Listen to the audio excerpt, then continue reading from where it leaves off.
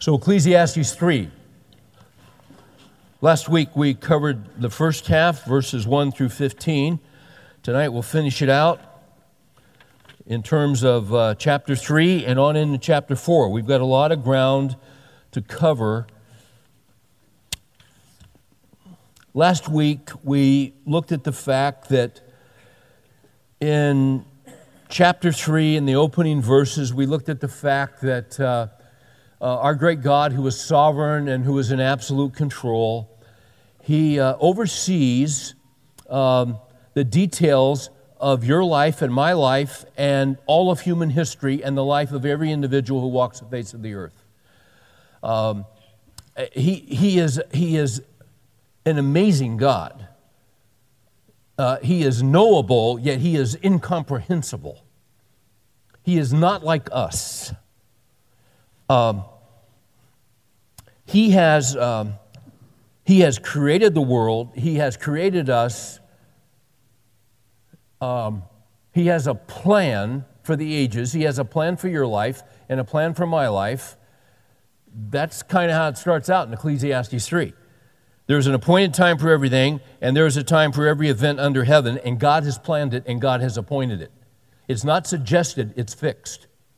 And as you read down through Ecclesiastes, we don't want to take too much time on review here, but you have 14 sets of opposites.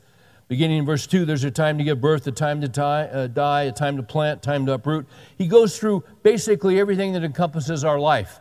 You get the good and the bad. You get the thrill of victory, and you get the agony of defeat. You're going to get it all in life.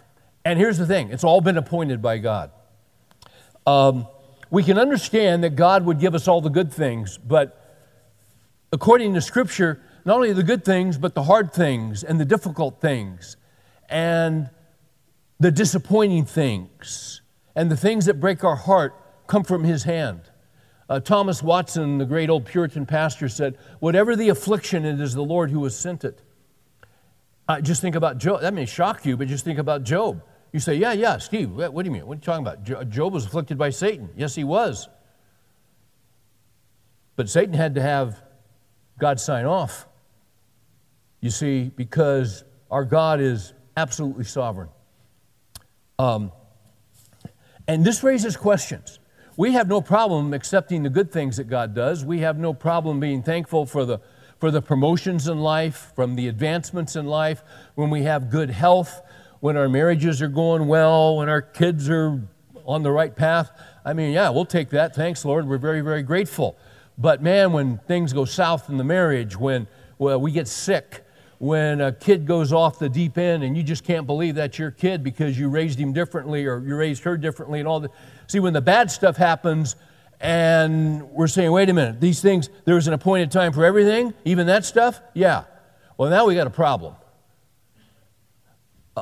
This is where, and Solomon is very, very honest. We got to be honest about life, and we got to be honest about the Christian life and the difficulties in the Christian life.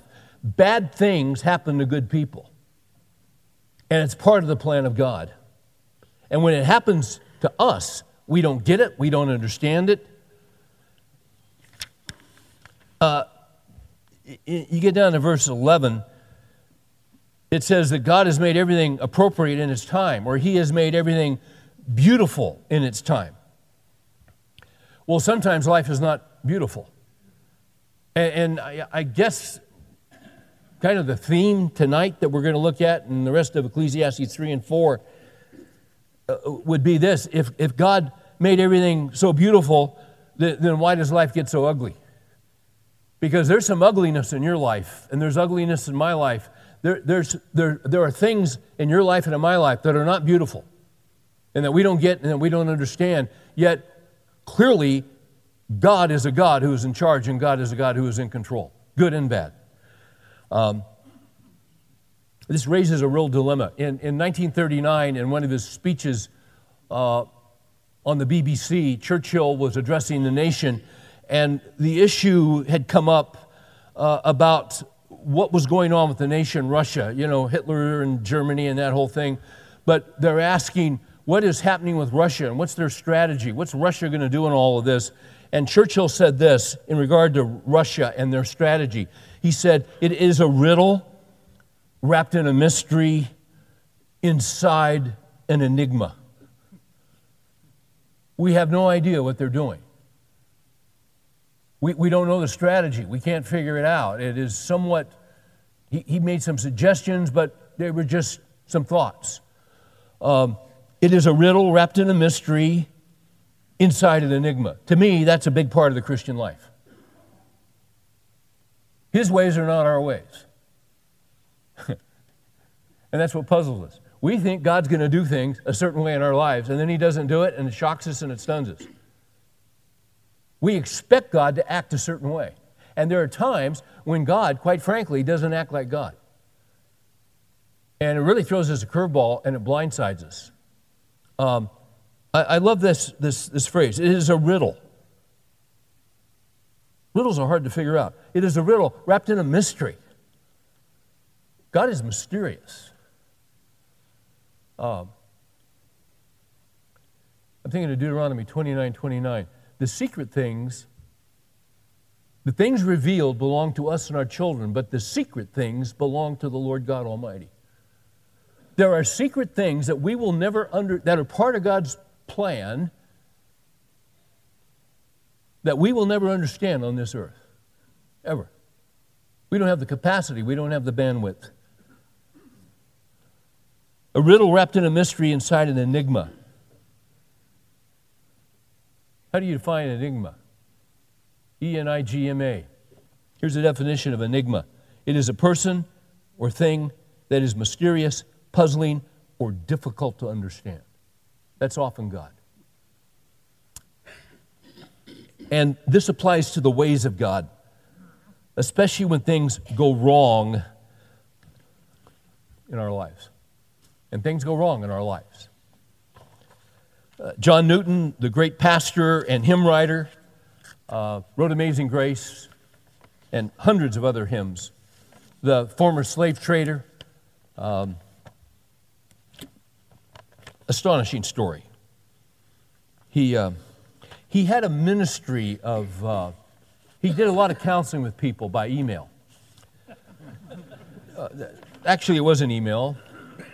But he wrote letters. There used to be this thing they had called writing letters. And you would take a pen or a quill, and you'd have an ink pot, and you would actually write with your own hand, you'd write letters. And then you'd seal them up, and they would deliver them. And weeks would go in between, and then someone would send you back. He had this. His letters were so profound, they've been published. And this is a letter that John Newton wrote to a man who had written a hymn. The date is December 4th, 1777. And the heading on this letter is Comments on an Accident. An accident. The man had a young boy who, just being a young boy, boys are curious, reached up on the stove. Parents didn't see him. Couldn't see what was in the pot, but the pot was full of boiling water, and reached and grabbed it and poured it on himself. And was horribly burned. The man wrote to John Newton. Here's John Newton's reply. My dear sir, poor little boy, exclamation point. First words out of his mouth. Poor little boy. It is mercy indeed that he recovered from such a formidable hurt. The Lord wounded and the Lord healed. I ascribe with you what the world calls accident to him, and believe that without his permission for wise and good ends, a child can no more pull a bowl of boiling water on itself than he could pull the moon out of its orbit. And why does he permit such things? One reason or two is sufficient for us. It is to remind us that the uncertainty of life and all creature comforts, to make us afraid of cleaving too closely to pretty toys, which are so precarious, that often while we look at them, they vanish, and to lead us to a more entire dependence upon Himself, that we might never judge ourselves or our concerns safe from outward appearances only, but that the Lord is our keeper, and were not His eye upon us, 1,000 dangers and painful changes which we can neither foresee nor prevent are lurking about us at every step, ready to break in upon us every hour. Men are but children of a larger growth. How many are laboring and planning in the pursuit of things, the event of which, if they obtain them, will be like but pouring scalding water upon their own heads. They must have the bowl by all means, but they are not aware of what is in it till they feel it. There's a perspective.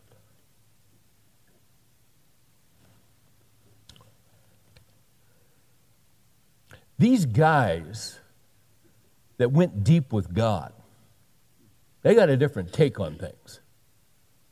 Men who have been deeply hurt, and this guy was deeply hurt.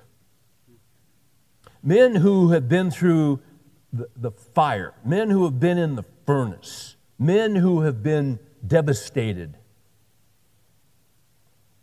have a different take on the work of God.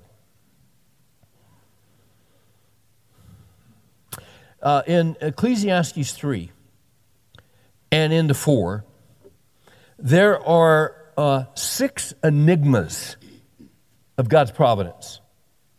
There are 6 puzzlements. There are 6 riddles. There are 6 enigmas that Solomon just lays out on the table, which seem to counteract the fact that God is good and God has fixed things and there is a plan for your life, and they cause us to scratch our head. And He just takes them on. So let's take them on. Let's jump into them. And I got to tell you, I love this. I love it because it's so cotton picking real and it's so cotton picking honest. I want to go ahead and give you all 6 in the references, and then we'll go back and work our way through. Okay? 6 enigmas. Enigma number 1. The courts are unjust. And I say amen. And so do a lot of you guys. This is nothing new, that the courts are unjust. That's in chapter 3, verses 16 and 17. Here's the next enigma, under the plan of God and the providence of a good God. Here's the second one, and this is 3:18 to 21. Everyone and everything dies. Here's number 3. This is chapter 4, verses 1 through 3. Here's the third enigma. So many people are oppressed.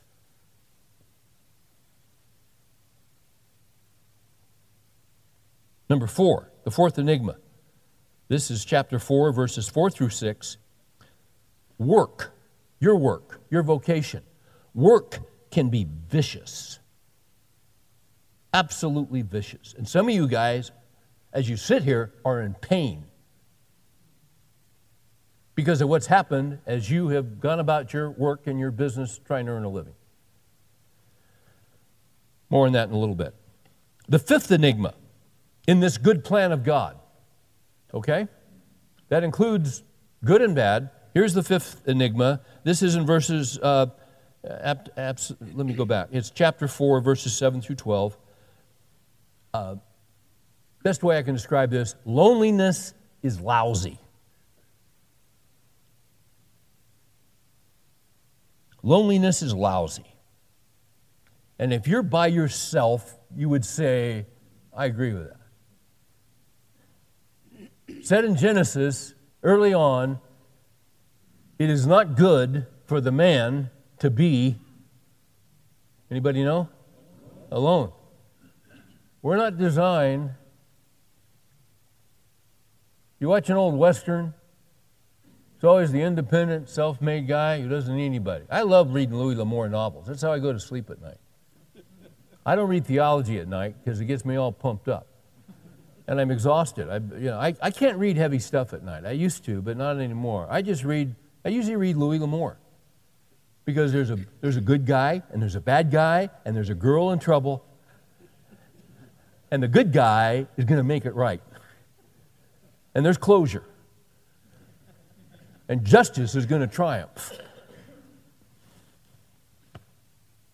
Just helps me go to sleep. I usually can go, I can be pretty, wound up, and I can usually go 2, 3, maybe 4 pages, and I'm out. Because I know it's going to be all right. Because I've read it 14 times before.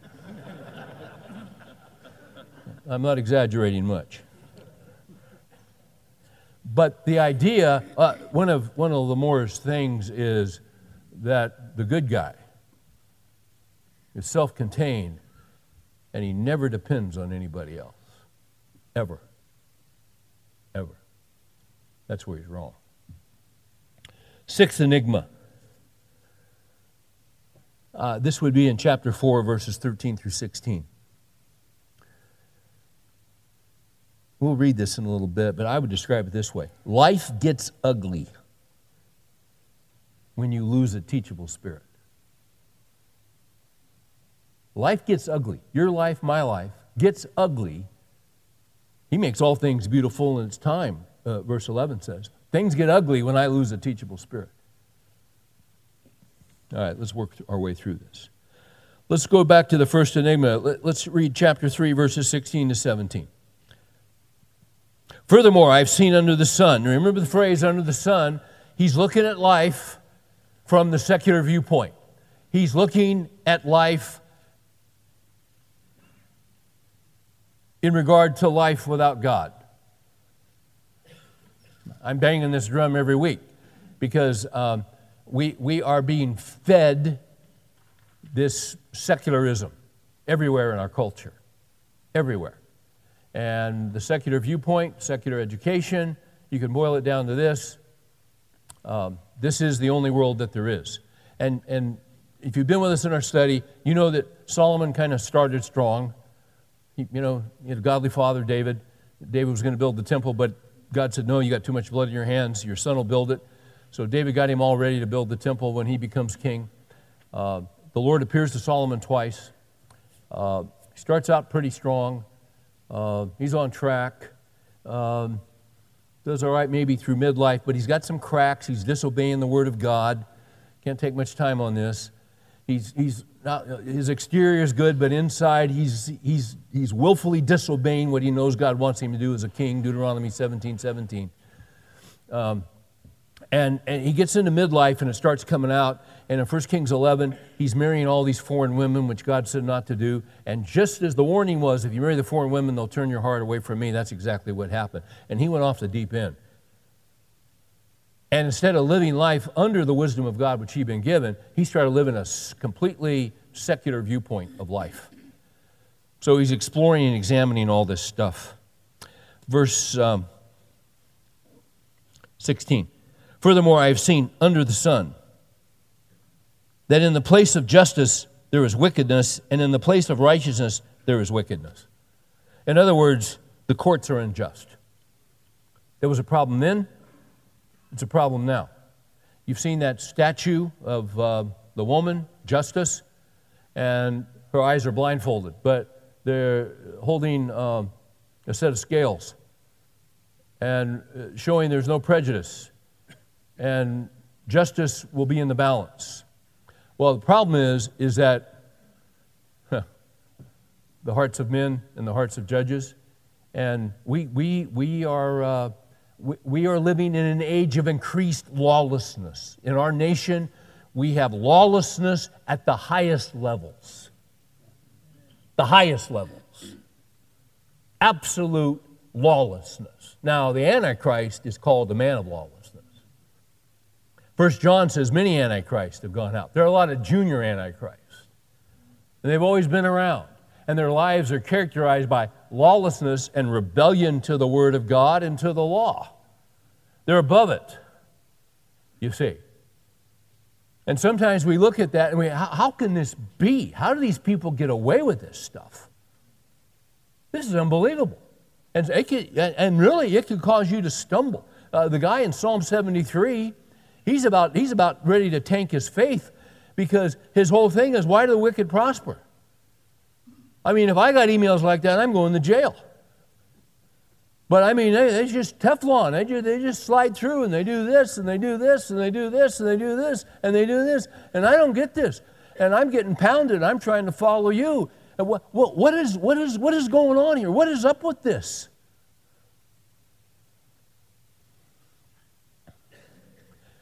And the guy in Psalm 73 reaches the same conclusion that Solomon reaches in verse 17. The psalmist in Psalm 73 doesn't get resolution and closure and peace in his heart until he thinks not about the present, but he thinks about the end. I said to myself, God will judge both the righteous man and the wicked man, for a time for every matter and for every deed is there. In other words, there is a judgment. And if you look at the end of Ecclesiastes, he drives that point home. There is a judgment, and everything will be brought before the living Christ. All judgment has been given to the Son. Things will be handled. We don't need to practice vengeance. Someone's done injustice to you. There's all kinds of injustice. And every guy in here has had some kind of injustice. Maybe someone has lied about you. Maybe someone has spread dirt on your reputation. Maybe someone has betrayed you. They have said things online or things to the customers, or a former wife is trying to poison your kids. It happens. You were in a church and now they're upset and they're talking about you. Stuff happens. This stuff happens. So what do you do? What do you do when it happens in marriage? 1 Peter 3, he's talking to wives and husbands. He says, don't return evil for evil or insult for insult. But give a blessing instead, for you were called for the very purpose that you might inherit a blessing. For let him who longs to see life and live good days refrain his tongue from evil and his lips from speaking deceitfully. In other words, don't you jump into the pot with them. You leave it with me. You let me handle it. Let me tell you something. When you're falsely accused, I'm going to tell you something. Jesus knows. He knows. His eye is all over you. He knows injustice. He sees it. And you know what? Just take a step back and say, Lord, it's in your hands. It's in your hands. And it is in his hands. No one can thwart his plan for your life. Psalm 31, my times are in your hands. All of my times, the good times, the bad times. And then tie that. I always tie Psalm 31 with Psalm 138:8. The Lord will accomplish that which concerns me. Yeah, but they're talking about me. They've harmed me. They've done this. I should have gotten that. I should have had that promotion, and I didn't get it. Okay, you didn't get it. You got to take a step back, because that can really throw you. That hurts when you should have had the promotion, and there's a backroom deal, and someone else gets it. Psalm 75. Not from the east, not from the west, not from the desert comes promotion, but promotion comes from the Lord. When He's ready to promote, He can't be stopped. So humble yourselves under the mighty hand of God, that at the right time He may exalt you, promote you. So you just leave it with Him. Okay? Injustice will be handled. Second enigma. Everyone and everything dies. Aren't you glad you came tonight? Now you already know this, and I know it. Death is brutal. Death is an enemy, the Scriptures say. Death is the great enemy, but Jesus has beat death and Jesus has conquered death. But death still hurts. Now, life under the sun, Mary reminded me this the other day when our daughter was a senior in high school. Went to a public school, but man, a lot of Christian teachers, Christian choir director, Christian principal, superintendent of schools. Somehow they got this teacher in who had an agenda under the sun. Secular, atheistic, And she dictated that at the graduation ceremony, nothing could be sung or said that had anything to do with God or Christianity or the Bible or anything like this. And I remember sitting there and hearing that choir in a public school. A lot of those kids, the majority of them, had a Christian worldview. If they either had a personal relationship with Christ or had a Christian worldview. And here's what they sang at that graduation ceremony. I close my eyes only for a moment, and the moment's gone. All my dreams pass before my eyes. A curiosity, dust in the wind. All they are is dust in the wind. Same old song. Let's stand and sing this together. You know the tune. The group Kansas. Same old song. Just a drop of water in an endless sea. All we do crumbles to the ground, though we refuse to see. Dust in the wind. All we are is dust in the wind. Now don't hang on. Nothing lasts forever but the earth and sky. That's a lie. You last forever.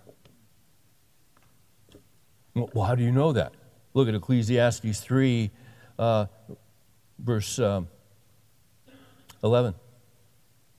He has made everything appropriate or beautiful in His time. He has also set eternity in their heart.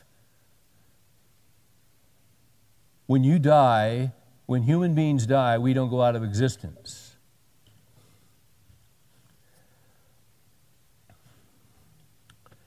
Let's look at verses 18 down to 21. I said to myself concerning the sons of men, the sons of Adam.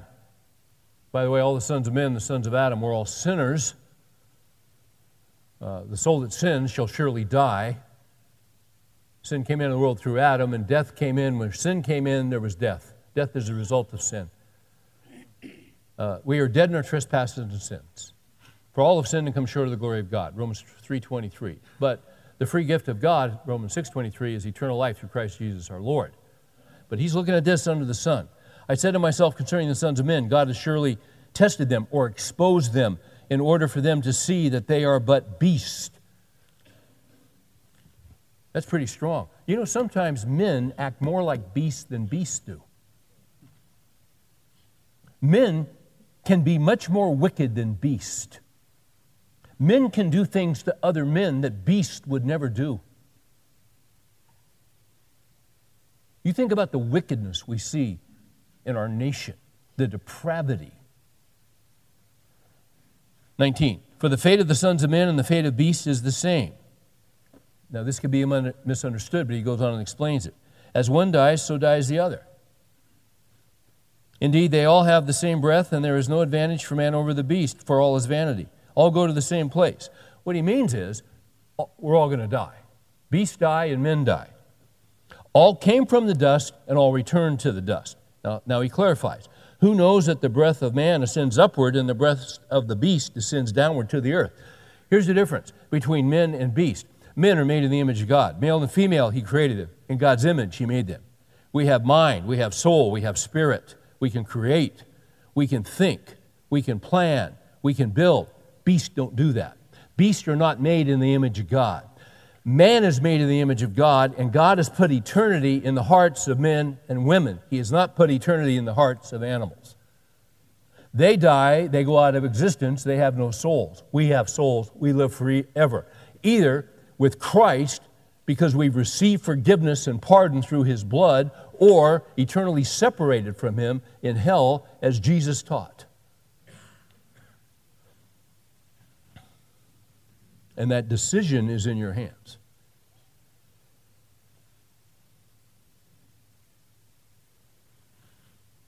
Now, as Christians, we know that Jesus has conquered death. He who believes in me, even though he dies, yet shall he, what? Live. It's far better, Paul said, for me when we did our study in Philippians. It's far better for me. I don't know whether to stick around and help you guys out. I mean, I'd rather just go on and be with the Lord. That's far better, because to be absent from the body is to be present with the Lord. You see, we know that. But see, when death happens, even to believers, It still hurts because it's death.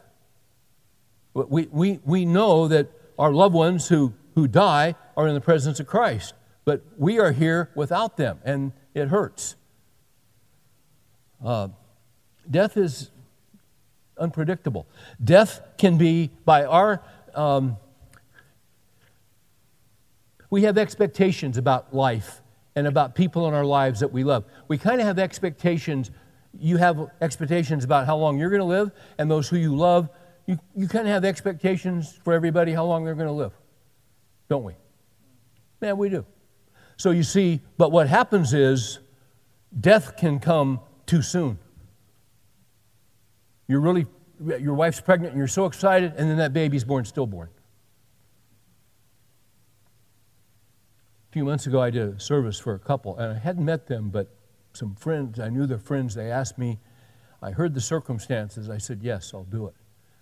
That little baby boy was born with the cord wrapped around his neck.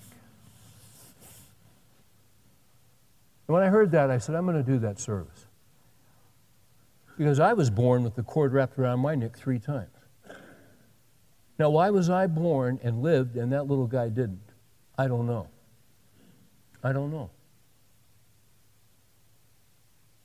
But it's part of God's plan for that little guy. You say, no, it's what Scripture teaches. The days of a man's life are ordained. Death can be too soon, but death can also be too slow. Someone you love who's suffering, someone you love who they're hanging on. You ever pray, Lord, just take them? In your mercy, Lord, just take them. Just go ahead and take them, Lord. And He doesn't. Sometimes us, and it puzzles us. What are you doing, Lord? Sometimes death can be too shocking because there's a car accident, or there's this, or someone just drops dead. My brother Mike just dropped dead. Walked in his office, sat down, and just dropped dead on the floor.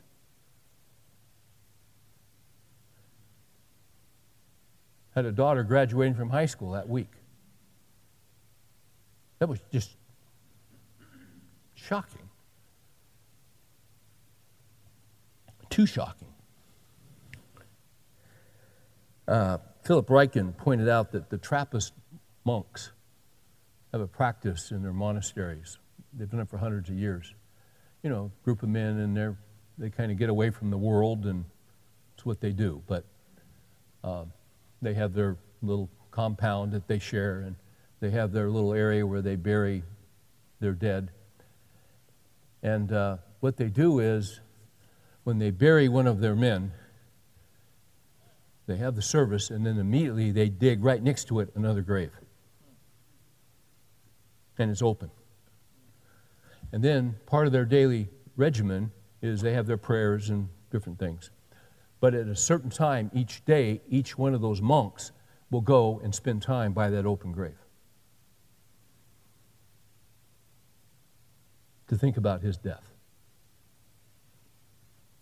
And therefore, how do I want to live my life today?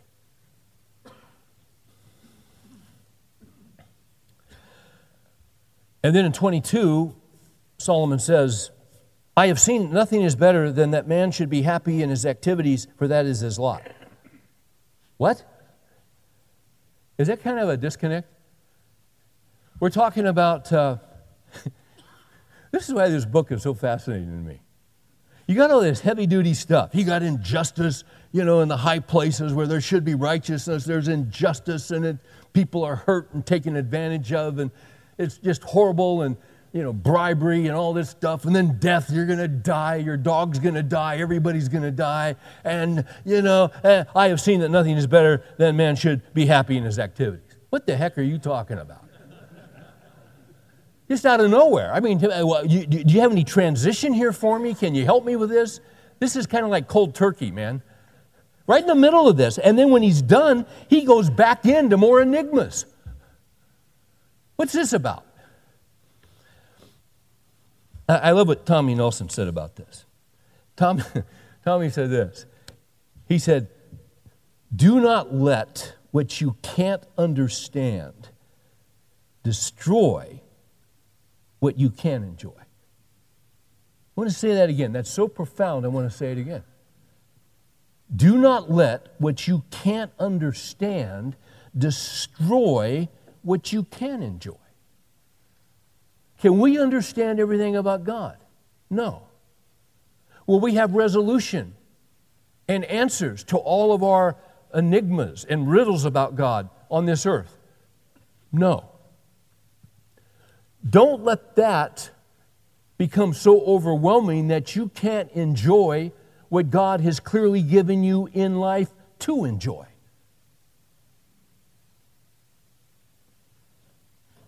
I mean, if you go back to Ecclesiastes 2, and see, he's going to hit this. He drops this in at certain points in Ecclesiastes. 2:24, there's nothing better for a man than to eat and drink and tell himself that his labor is good. This also I've seen that is from the hand of God. Enjoyment is from the hand of God. For who can eat and who can have enjoyment without Him? There's a kind of enjoyment without Him, but it's temporary. It doesn't last. But there's a deep-seated contentment. Does everything in your life have to be perfect for you to enjoy the favor and the goodness and blessing of God? No. No. See, this is where Paul said in Philippians 4, I have learned to be content. We learn to live with things that are unanswered. I might have said this last week, I can't remember. But it was C.S. Lewis who said that he believed that when we would die and we'd go to be with the Lord, we'd look around and the first words out of our mouth would be, of course. Of course. Huh. I could have had a V8. Now I get it, but I don't get it now. But there'll be closure. Now we see in a mirror darkly, dimly, but then face to face. It's all going to be explained one day.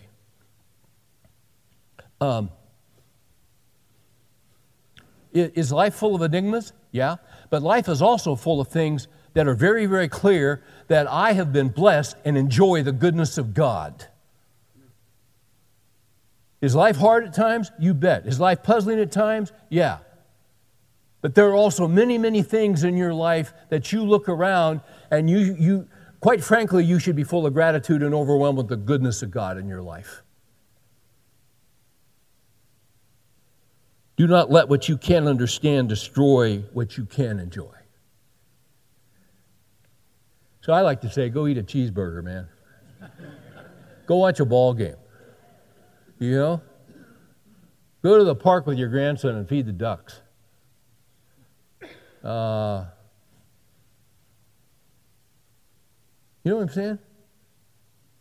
Go to Chili's and eat queso with your wife. Go have some fun. Chill out, man. God's been good. Are there issues? Yeah. But He's running the show. He's got you. He's got your back. Don't sit around and watch Fox News all day long and listen to talk radio. That just screws you up. Oh my gosh, I thought that poll, I thought this. Does God run even that? Yes, He does. So how much time are you going to spend on this stuff when God's already foreordained who's getting in? I'm not saying anything. I'm just saying don't let it disturb you and upset your life when God has a plan that cannot be thwarted.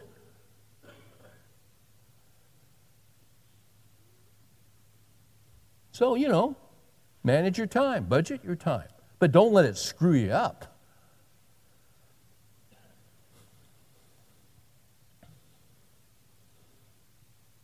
Now, chapter 4, verses 1 through 3, we turn to the wonderful subject that people are oppressed.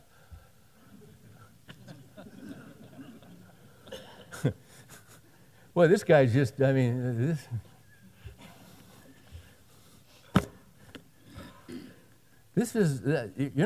stuff's not supposed to be in the Bible. We want everybody smiling. We want everybody happy.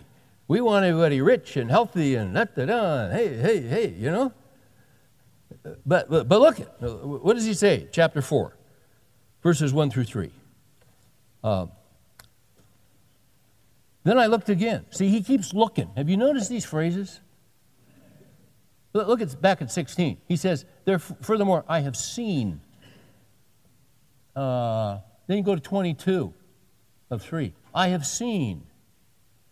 4. Then I looked again. He's looking at life. He's looking at the good and bad of life. So 4. Then I looked again at all the acts of oppression which were being done under the sun. Before I walked in here, Don Crucius pulled something out. He said, hey, did you see this? They tortured and killed 300 Christians. ISIS did. Man. The wickedness is unbelievable. But Jesus, read Matthew 24, Jesus said it's going to come. And it's going to get worse.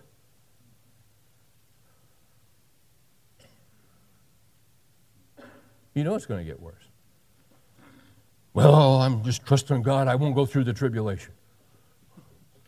Well, I'm all for that. But I'm going to tell you something. You got Christians that are going through tribulation right now. There'll be a great tribulation. And see, the real question is not, well, what, Pastor, do you think Christians are going through the tribulation? See, that's not the question you're asking. The question your answer is, Pastor, do you think I'm going through the tribulation? That's the question. Well, I'll tell you this, you're going to suffer. It's part of the Christian life. I looked again at all the acts of oppression which were being done under the sun, and behold, I saw the tears of the oppressed, and that they had no one to comfort them. And on the side of their oppressors was power. But they had no one to comfort them. And see, this can be so overwhelming, you get into despair. So, look at this. So I congratulated the dead who are already dead more than the living who are still living. Have you ever thought to yourself, life gets so hard? You ever thought to yourself, I'd be better off dead? Have you ever had that happen to you? Yeah, you have. Probably. A lot of guys in here have. Or have you ever said to yourself, I wish I were dead? I know of 6 Christian men in evangelical churches around the DFW area in the last 4, 5, 6 years that have committed suicide. Shocking. 3, but better off than both of them is the one who has never existed, who has never seen the evil activity that is done under the sun. You can get so overwhelmed by the evil and the oppression in people's lives that it's just absolutely overwhelming. But see, it's His will that you live and that you live now. And there's oppression, there's always been oppression, there always will be oppression. See, so I wish I could do something. You can do something. Jesus said, if you give a cup of water in my name, can you fix all the oppression? No, nobody can. Don't try to fix all the oppression. But He'll bring individuals into your life, into my life, who in different kinds of way are oppressed. Someone who's been deeply hurt. Someone who doesn't trust because they've been so wounded. He just brings them along. He brings them right into your life. And what do? They've been hurt. And you look around and, well, I could do this for them, then do that. You can't help everybody. But see, that's someone He's brought to you. So what do? You do it in Jesus' name. You do it in Jesus' name. That gal's pregnant, and her folks have turned her out, and there's nowhere for her to go, and you've got a spare room, and your wife know her, and friends with your daughter and all this, and hey, Mom, Dad, do you think she could stay here?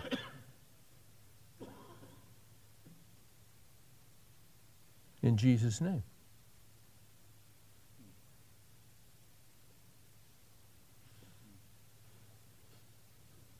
Well, that'd be inconvenient. Yeah, it would. But see, we get inconvenience and we help the oppressed in Jesus' name.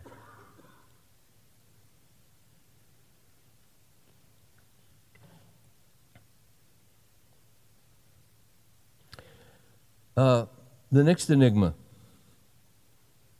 Aren't you glad you came tonight? But this is tough stuff, but it's real. And may I say this? It's all part of God's plan. And you know what? He's done a work in our lives. And He's brought us to know Christ. This stuff doesn't just happen randomly. I've told you before the story of Harold Macmillan, who was a prime minister in England, I think in the 60s. His family, the classic British upper crust, wealthy aristocrats. Macmillan Publishing, that's his family business. But he was speaking at Oxford or Cambridge on one occasion and gave a speech, and the students, they had a question and answer, and someone asked him, Mr. Prime Minister, what is the greatest challenge to a leader in these days? And he said, events, my dear boy, events. Events. And what he meant by that, the greatest challenge to a leader, all right, you got a calendar. Can you believe you got a calendar on a phone?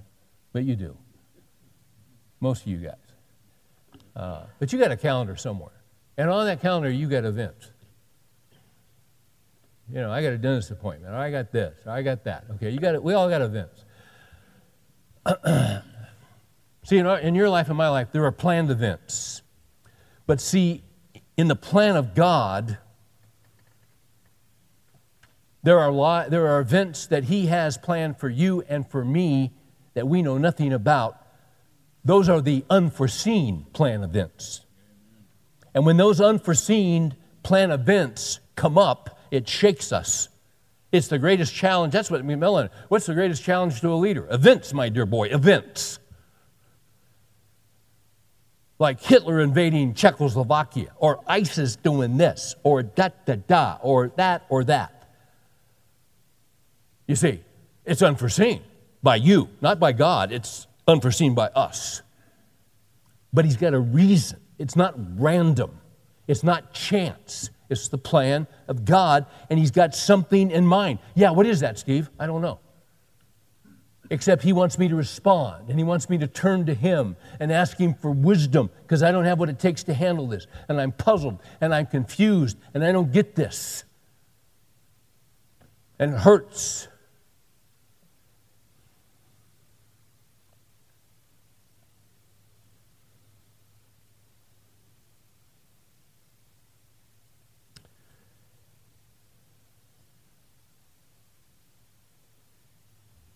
I talked to two guys this week.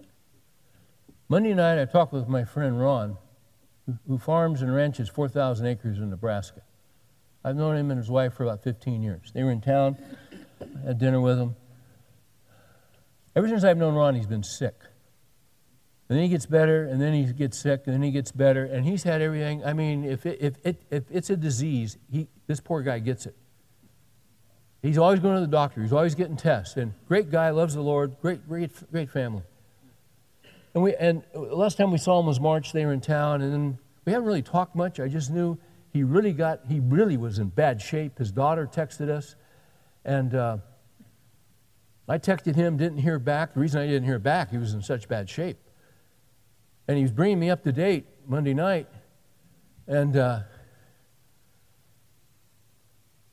in September, he was so bad, he was so sick, he had such headaches, he had such sweats, his blood pressure was so low, he was just sick. And he knew he was going to die. He's telling me this at dinner. I said, my gosh, Ron. And he was going to die, and he had a brain infection that he got probably in 1987, 1988, when he bought a herd of cows, and they were infected, and he got rid of them, but somehow he caught this from those cows. And he's going to die. He had to get his affairs in order. And there's one doc says, hey, there's this specialist in something disease, infectious diseases. You got to talk with them. This last kind of gas, last thing, last hope. And because we see this and we see this, we can't figure this out. And as they're heading over there, his wife's reading something, and she's saying, Lord, you just got to show us. You just got to show us. You got to show us. And she's reading something in a Mayo Clinic thing, and she's reading this and about this, and all of a sudden she starts reading this description of this, and he's got every single symptom. First time she had clarity. She calls her daughter, because, see, this happens in a lot of third world countries, that you get this from cattle. Well, their daughter had been on a mission trip for a year in rural Africa, Her daughter's a nurse. She said, I'm thinking, what do you think about this? She said, my gosh, I've seen that in Africa. Dad's got every symptom. He's had it ever since I've known him.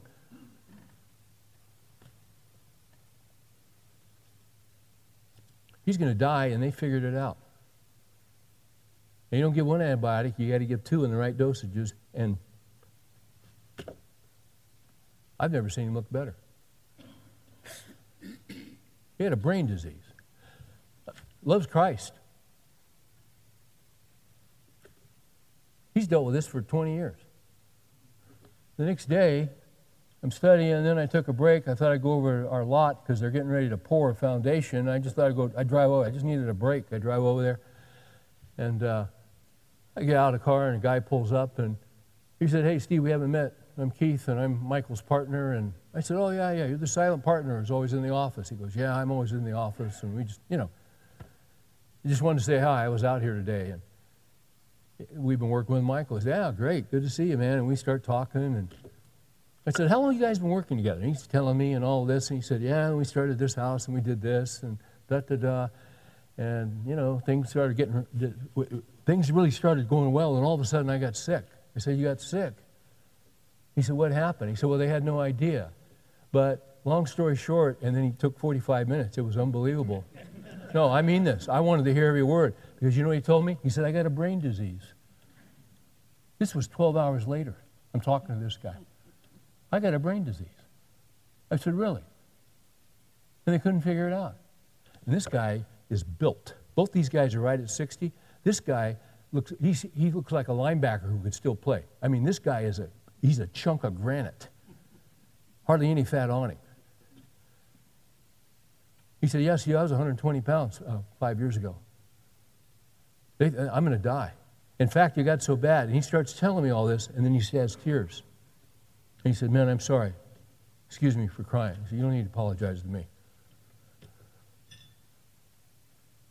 He said, well, this has really changed me. I said, you know Jesus? He said, oh, yeah, man, he's in my heart. I could tell. He said, this turned me around. I said, huh. I said, you know what God does? He takes strong guys and he makes them weak so he can save our lives. He saved your life, didn't he? He goes, yeah. I said, hey, I cry like that. I know what it's like. I could out-cry you any day of the week, man. He said, what happened to you? I said, well, I went through a depression, but I want to hear your story. He told me a story. And he's telling me a story. He sounded just like Ron the night before. Brain disease, same symptoms, all this. And he said, when they came in and said, we think you got brain cancer. And this doc said, listen, man, you've got maybe, I want to tell you 6 months, but I think it's more like 3. And then, I got to tell you this. When you wake up after this surgery, we're going to have to cut your optic nerve and you're going to be blind. And you're probably going to have paralysis on one side of your body.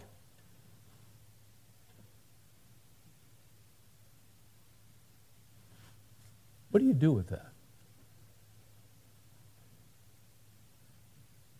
And he said, they had no hope. They thought it was cancer. They got in there. It wasn't cancer. They traced it to an infection when I was bit by a dog. And we told them that, but they couldn't figure it out. And when they got in there, they figured it out. And I woke up in recovery, and I could see. He loves the Lord. He said, this changed me.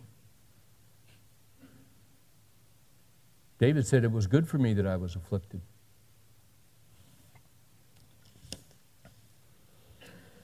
Does not God work strangely? He said, I used to complain about going to work. Now, I'm thrilled I can work. I used to complain about doing the laundry. Now I love doing the laundry. I love doing anything because I was going to die and be blind and paralyzed. And he said, I'm a better man, Steve. My brother got sick right after I did, and he died, but we took care of him for 7 months. He said, I took care of him. It was a privilege.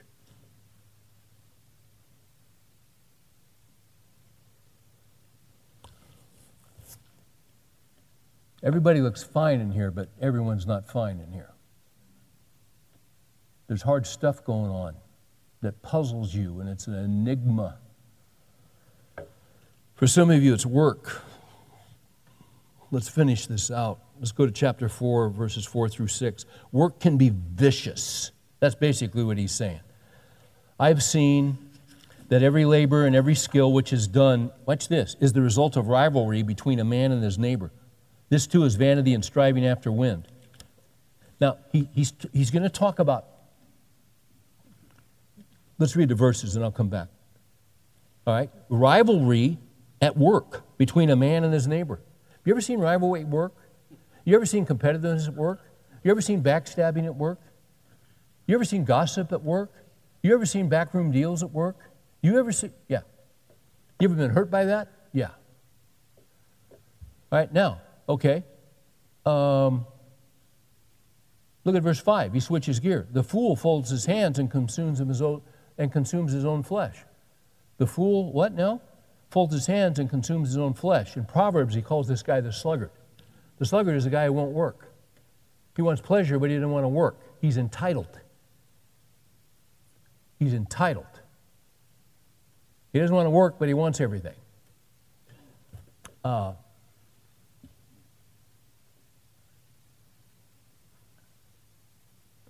he goes to 6.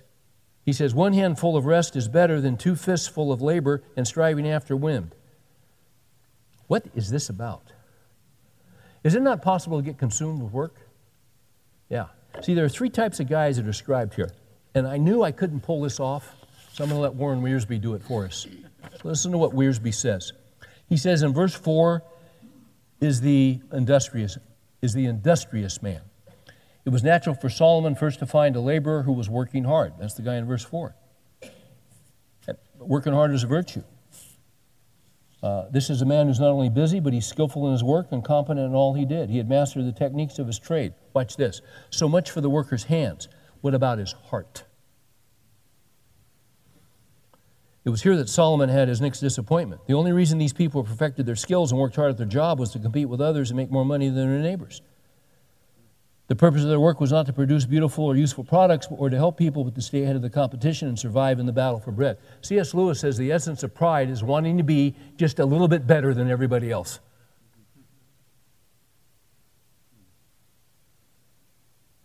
It's not doing a good job. It's wanting just to be a little bit better. Be number one. Wiersbe says, God did not put this selfishness factor into human labor. It's the result of sin in the human heart. We covet what others have. We not only want to have those things, but we want to go beyond and have even more. Covetousness, which is the 10th commandment. Thou shalt not covet. Covetousness is running amok in America. I want what you've got.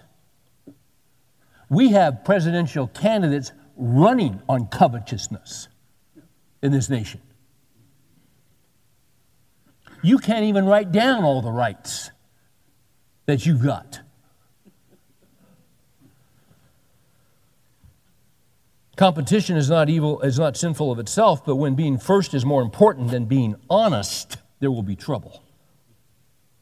Traditional rivalry between teams or schools can be a helpful thing, but when rivalry turns into riots, and we see that, sin has entered the scene. Then in verses 5 and 6, you got the idle man. The idle man's the sluggard. Derek Kidner says of the sluggard, he won't begin anything, he won't finish anything, and he won't deal with anything. He's just a sluggard who wants pleasure provided by somebody else. And he says about the sluggard here, the fool folds his hand and consumes his own flesh. I got a picture here from Wired magazine of a toad eating, has a beetle in his mouth, and he's eating the beetle.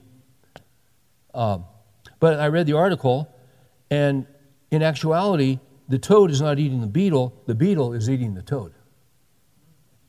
It's a certain type of beetle, Epimus. Actually entices frogs and toads and salamanders to attack them, then whip around and sink their huge hooked jaws into the attackers, slowly draining the life out of them. When larvae transforms into adult beetles, they get right back to it. And now they dispatch amphibians even more brutal. They get in and they're toxic. Within days, that toad is a shell of just skin, and they have consumed it and eaten it. Wildest thing ever. That's what happens to a man who doesn't work, who can work. A man who can work and doesn't work is consumed. His own flesh will be consumed. And so he has no self-worth, he has no self-dignity, he has no productivity, because men are called to work. He's a sluggard and he's a fool. And then you have in here, you have the integrated man. In verse 6, he's a man whose life was balanced. He was productive in his work, but he was also careful to take time for quietness. Do you see that? Look at 6. One hand full of rest is better than two fists full of labor and striving after win. If you're going after work, if you're a compulsive worker, you're missing the good stuff of life. This is why God instituted a Sabbath. See, there's a time when you need to just cut back and chill out and get a cheeseburger and go to a ball game or just hang out with your family and not check email and do all this and just be so. Enjoy life, man. It's a gift from God. One hand, see, that's the balanced life. How do I find balance? By losing it. It's like riding a bike. The way you find balance, how do I find balance between my family and career? You find balance by losing balance. It's how you learn to ride a bike. How do you learn to ride a bike? By losing balance. I remember my dad took off the training wheel the first time, the training wheels. I was kind of scared, but I know I can do it. I'm 19 years old. I'm really excited. And he's running alongside me, holding the seat. And he said, all right, Steve, I'm going to take my hand off at a certain point. You're not going to know when. So you do it. And I'm running, and I'm kind of looking, and I can't see. And I'm going, and all of a sudden he had his hand off, and I started to lose balance. How do you find balance? By losing it. And then I compensate and lose it. And then that's life. Rest and work.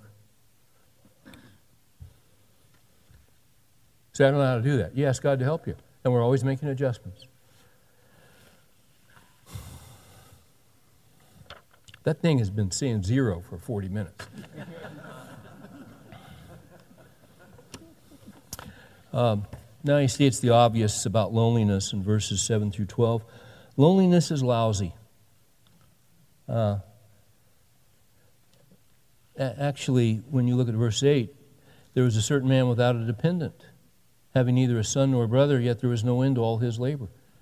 Indeed, his eyes were not satisfied with riches, and he never asked, and for whom am I laboring and depriving myself of pleasure? This too is vanity. It's a grievous task. He works just to work, and he's got no one to give the benefit of his work to.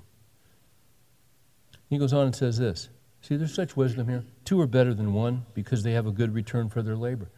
Hey, guys, there are 2 things you can't do by yourself.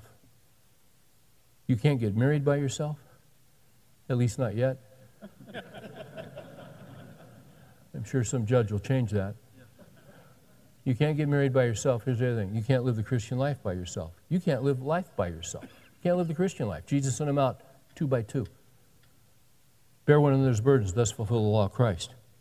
You say, well, Steve, I'm not married. I don't have any prospects of getting married. All right, well, then you better have some friends because you can't live in isolation by yourself. C.S. Lewis wasn't married until he was in his 60s, almost 60. But he had a group of guys called the Inklings, and they met at that pub in Oxford once a week. And they just talked, and they hung out, and had a few brewskis, and, talked, and he wasn't even a Christian, some of them were, and, he winds up being a Christian. But he had friends. You can't live in isolation. 2 are better than 1 because they have a good return for their labor. If either of them falls, one will lift up his companion. Woe to the one who falls when there is not another to lift him up. This is why if you're struggling with something, you can't do it by yourself. You can't beat sin by yourself. Bear one another's burdens and thus fulfill the law of Christ. Furthermore, if 2 lie down together, they keep warm. How can one be warm alone? And if one can overpower him who is alone, 2 can resist him. A cord of 3 strands is not quickly torn apart. 2 is better than 1, 3 is better than 2. You know what? We were designed for relationships. So here's what I get from this. Whatever relationships I have, keep them in good repair. As much as it depends on you, be at peace with all men. Some people you can't be at peace with, but others you can, so be at peace.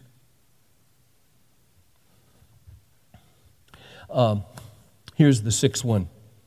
Verses 4:13 to 16. Basically, life gets ugly when you lose a teachable spirit. And this one at first, you're not going to see this. Let me read the verses and I'm going to comment and we're done. Life gets ugly when you lose a teachable spirit. Now watch this. We're going to read verse 13. A poor yet wise lad is better than an old and foolish king who no longer knows how to receive instruction. For he has come out of prison to become king, even though he was born poor in his kingdom. He could be talking about his dad, David. I've seen all the living under the sun throng to the side of the second lad who replaces him. Every young king gets old, and another king's going to replace him. There is no end to all the people, to all who were before them, and even the ones who will come later will not be happy with him, for this too is vanity and striving after the wind. It looks like there's a principle here, and the principle is that, listen, if you want to be popular, you're going to be disappointed because popularity is fleeting. You know that, and I know it. Paul went into a city, he was doing healings, they said, "You're a god," and the next day they're stoning him to death. Okay? All right. That's in there. But here's what you can easily miss. It's in the first verse there that we read. For he who has come out of prison, verse 14, I want 13. A poor yet wise lad is better than the old and foolish king. Watch this. The old and foolish king who no longer knows how to receive instruction, or who no longer knows how to receive warning. Why do we go through hard stuff? Why do we go through stuff that puzzles us? And Lord, what are you up to? What are you doing? I don't get this. I don't understand this.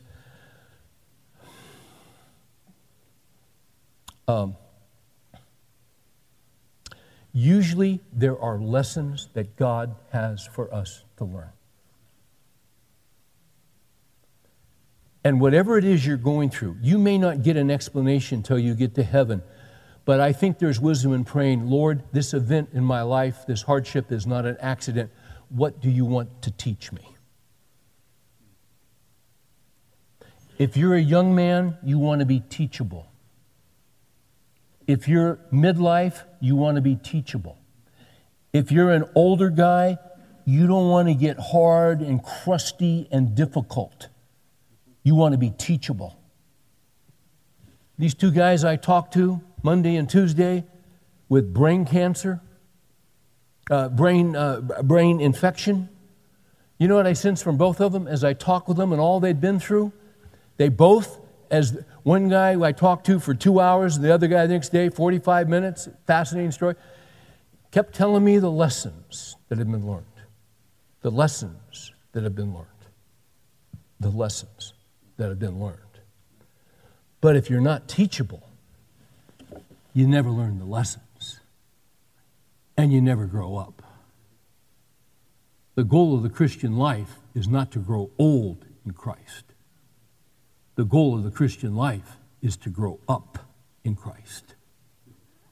And to grow up, you got to be teachable, to learn from the pain and to learn from the hardship, so that you can say with David, it was good for me that I was afflicted. Lord, this stuff is not easy, it's difficult, it's hard, but it's real life. For the guys with broken hearts, heal their hearts and speak to their hearts. We come to you, we have nowhere else to go. We thank you that you are near to the brokenhearted and you save those who are crushed in spirit. And we thank you that when we are confused, you're not confused at all. When we're in the dark about our lives, you're never in the dark. You're never in the dark. Darkness and light are alike to thee. And when we're confused and when we're puzzled, and it's so mysterious and we're absolutely overwhelmed, the psalmist said, when I was overwhelmed, Psalm 142, you knew my path. You've got a plan. We trust you with your plan. In Jesus' name we pray. Amen.